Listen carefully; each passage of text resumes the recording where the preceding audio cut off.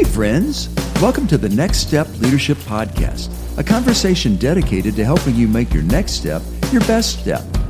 I'm Tracy Reynolds, and my partner in crime for the Next Step journey is Chris Maxwell. Together we hope to inspire, assist, and create the confidence you need to take your next step in your personal growth, your vocation, your spiritual life, or maybe your calling. Thanks for joining us. Well, come on, let's dive into this week's episode of Next Step Leadership. Well, hi, I'm Tracy Reynolds, and I'm here with my buddy Chris Maxwell, and this is Next Step Leadership.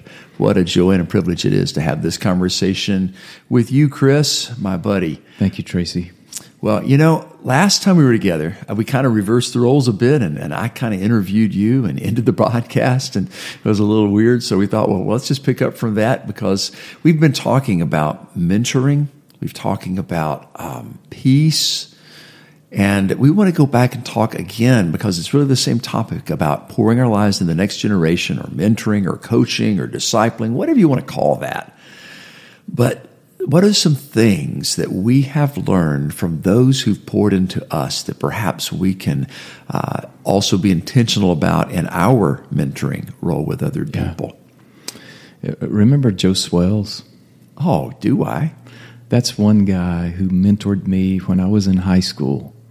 And, you know, all the issues you go through in high school.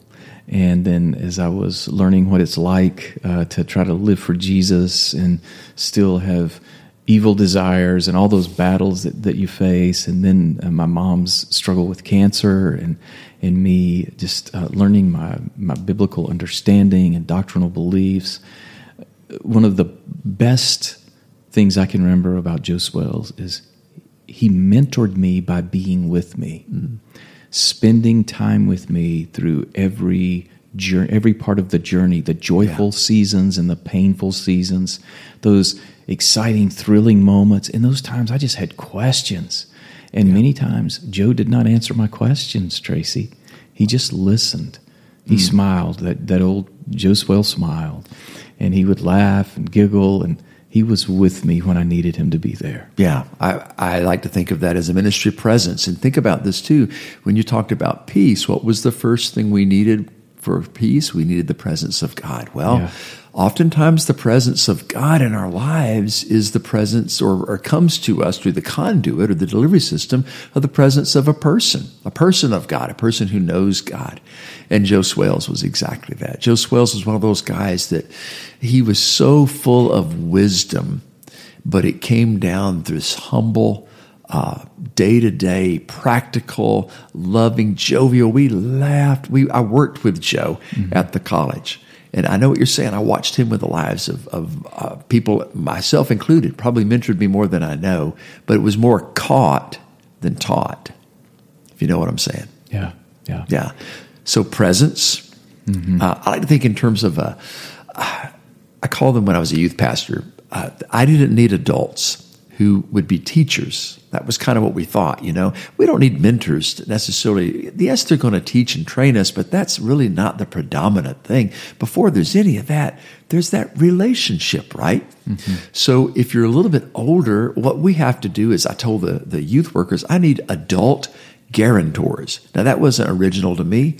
I think it came from J. David Stone, and he said, I need adults who will guarantee these kids a relationship. Well, as a mentor or a mentee, the people around us need other adults, other friends who would just kind of come alongside them, do life together, and not be rattled by whatever's going on in their lives, the relationship. Yeah. And one of our dear friends, Lee Grady, who will be on our show in the future, he and I spent time together recently at the ministries convention that I was talking to you about, that I spoke on. Well, after I talked that morning, then Lee spoke after I did, and it was so wonderful.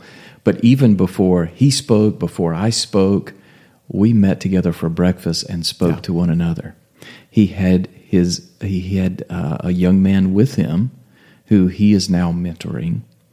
And Lee and I were able to sit at the table and have breakfast together and remember our conversations. And then when I made that third point about how we need people around us, I went over to Lee and I made him stand up, and I used him as an example of those times when we were living in Orlando, Florida, and we would meet every month. We would meet for breakfast, and then we would take a prayer walk together. And we were walking along beside each other. So it's not only those that I'm mentoring, those that he's mentoring, or those that are mentoring us. As sometimes it's like Paul and Barnabas, we're walking along together and learning life together. You know, the thing I hear there, not only is it presence, but it's also time. Yeah. You set aside time. And Lee is a perfect example of someone, well, he would say I'm not a perfect example, but he's a very strong and good example of someone who intentionally pours into young men just by being there, present with them, spending time or investing time with them. So that's another thing that as mentors, people, I think of my youth pastor, Frank, who we didn't have a whole lot in common, Chris. He wasn't a musician. He wasn't, but he was my youth pastor. But he made times, he did it this way. He showed interest in things that interested me. And he would show up to support me. If I was playing a trumpet solo with a marching band, he was always there. Or if he would just show up at our house, Mama would invite him over for lunch. And I'm thinking, Mama, you're ruining my cool factor, because Frank wasn't all that cool. He was like tall and skinny and had a deep Southern accent. And I was trying to be a rock and roll star. So, I mean, what is up with that? But as much as I felt like I didn't want him around me, my soul craved that time with him, because he met me where I was, but he saw more in me than I saw in myself. And I think we just stumbled onto something else. And how can we become better at doing that? As we notice potential in someone, or we see giftings in them, or we see struggles in them, how can we become better at mentoring them by mentioning those specific areas and encouraging them to grow and develop in those strengths, or to work on those areas of weakness? What are some practical suggestions on that? Well, let me give you an example from just very, very recently. I was on a choir tour, and one of the kids on this tour, I say kid, he's now 18. He's just graduated. He's phenomenally talented. And his father is on staff here at the church I serve, and he has led a lot of our fine arts youth ministry teams. And during the course of this whole thing, now I have lunch with him every Tuesday. And during that time, we hang out. I don't feel like there have been times I've gotten in my car to drive away from those times thinking, I don't know if I invested anything of any value into him at all. It didn't feel like a mentoring time. It didn't feel formal at all. But I was always authentic and real, and we just hung together, and it didn't always have to be heavy. And sometimes it was significant, but more times than not, it was just personal. It was just real, and it was just a friendship. Well, he was tired, and his voice got tired, and I'd never heard him, and he's got such amazing talent. I remember I just felt led of the Spirit of the Lord just to go over to him. I pulled him aside, and I said, hey, buddy, some of the people I admire the most are older. I said, let me think. In his sphere of influence, I thought, let's talk about a vocalist. I thought about Tony Bennett, the amazing he's my favorite jazz singer. And I saw him in a concert when he was 80 years old, and he was incredible. But I remember walking away. Now, he's 94 and has Alzheimer's. I'd read an article and heard his wife talk about that. But he still sings. He can't remember where his coffee cup was, but he can sing all the lyrics to all the songs. He has rehearsals. But he doesn't have the same capacity that he had when he was 50 or 60 or even 70 or when I saw him at 80. But I said to him, listen, Caleb, the thing that I get out of this, listen, you don't have your whole voice, but use what you have. The thing he does well is he just stays in his lane. He knows he can do this, do that well. And then, oh my goodness, when he led worship that day, I've never seen him. He had less voice, much less voice. He didn't have the range, but he didn't try to do it. He listened to me. I thought, oh my goodness.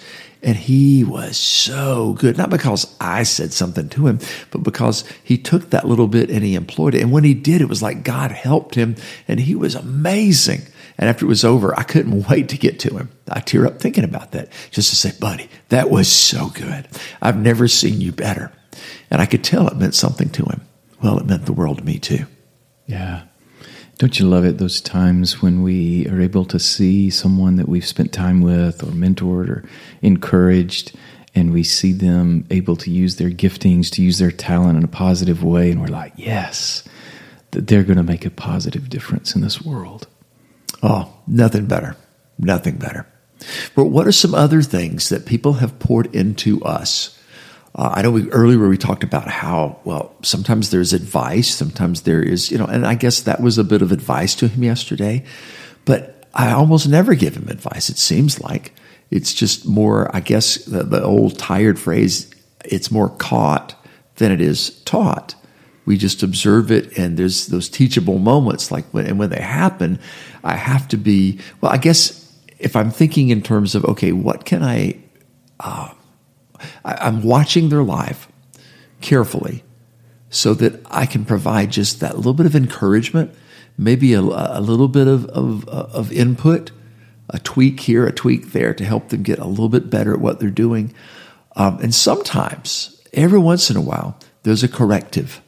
There's a time when they'll do something, they'll step out of their lane, or maybe it wasn't what they did, it was the way they did or the way they said it.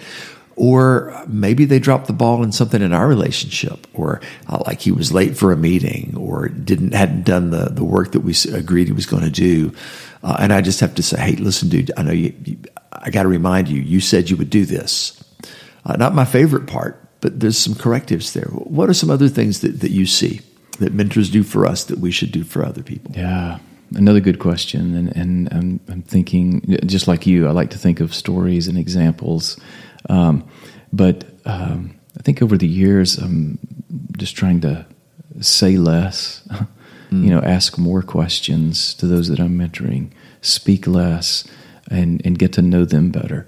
I recently met with a young man who's pastoring for the first time, and he just felt desperate to talk to me. And we're sitting there having lunch.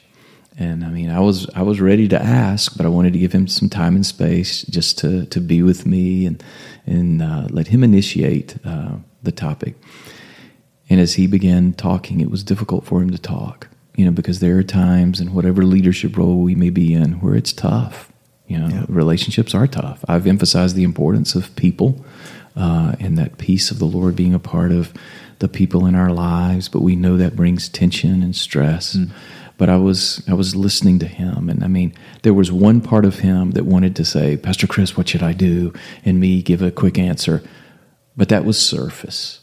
The deeper part of him wanted to be able to unload all of his feelings to me, and me just to listen and to be, not to do anything then, but to be there with him, to eat with him, to cry with him, and to just tell him, man, I'm sorry you're going through this, and I was sorry he was going through that, and honestly, there was no solution to hand him. There was nothing he needed to do differently, other than just continue doing what he was doing, talk it out to the right place, not carry it.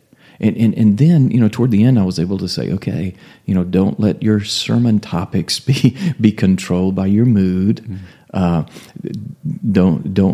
be controlled by how others respond, and practical advice like that. Right. But before I was able to make any of those suggestions, it was just tell me what's going on, and then listen to him tell me those stories. I think you gave him two things. You gave him safety. Yeah. You gave him a safe place, a non-judgmental zone where he could share that, knowing. I mean, the beauty of that, the compliment to you, is that he felt okay to do that. He felt confident that he could share, knowing that you weren't going to go broadcast that anywhere. You were going, and even here, and I know you so well, you are one of the very best at guarding confidences. And I'm so close to you But you are so careful to do that. And I admire and respect that so much. But I think what that provides for guys like this is a sense of safety. You're a safe place. But not only that they can share it and not get judgment, but they're not going to feel like ashamed, because they're also going to get empathy. Yeah. Where you feel his pain in your heart. That's so good. And it's important for those that we're around and those that we are mentoring to truly believe that we believe in them. Oh, that's good.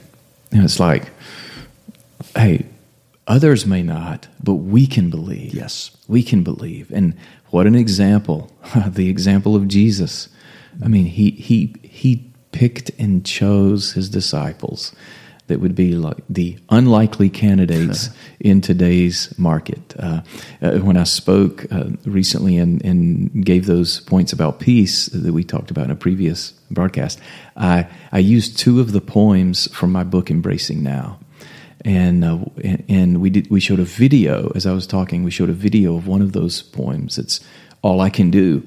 And it's that, I couldn't fully understand what that other person is going through, but all I could do was just be there with them. And the poem is just telling the story of, if this is all I can do, this is what I'll do. I'll be with you. And then the second, then I ended with the poem, which is a little controversial, Jesus and a Platform. And I ended with that because I wanted to remind all of those who are listening that Jesus was not controlled by the marketing, by the latest scheme, by the agenda, but he was there to love the people. And to me, Tracy, that's what Next Step Leadership is about. Yeah, it's leading by loving. It's mentoring with compassion and true care, and it's just living that life. And I believe if we do that and become better at it, we will live this life of letting our next step be our best step. Thanks for joining us on Next Step Leadership, the weekly conversation dedicated to your personal growth and leadership development. Chris and I are so glad you dropped in. You can find us on all your favorite podcast providers. Hey, do us a favor and hit subscribe. And if you really want to help us, give us a rating. We so appreciate your support. Chris Maxwell is the author of 10 books, including Pause with Jesus, Underwater, A Slow and Sudden God, and his latest book of poetry, Embracing Now. You can find links to all of his work and our social media information at our website, nextstepleadership.buzzsprout.com. Our featured music is by Casual Americans. Follow them on Instagram at Casual Americans. And new music is coming soon. We release Next Step Leadership each Thursday, so join us next week on the Next Step Journey, a conversation dedicated to helping you make your next step your best step.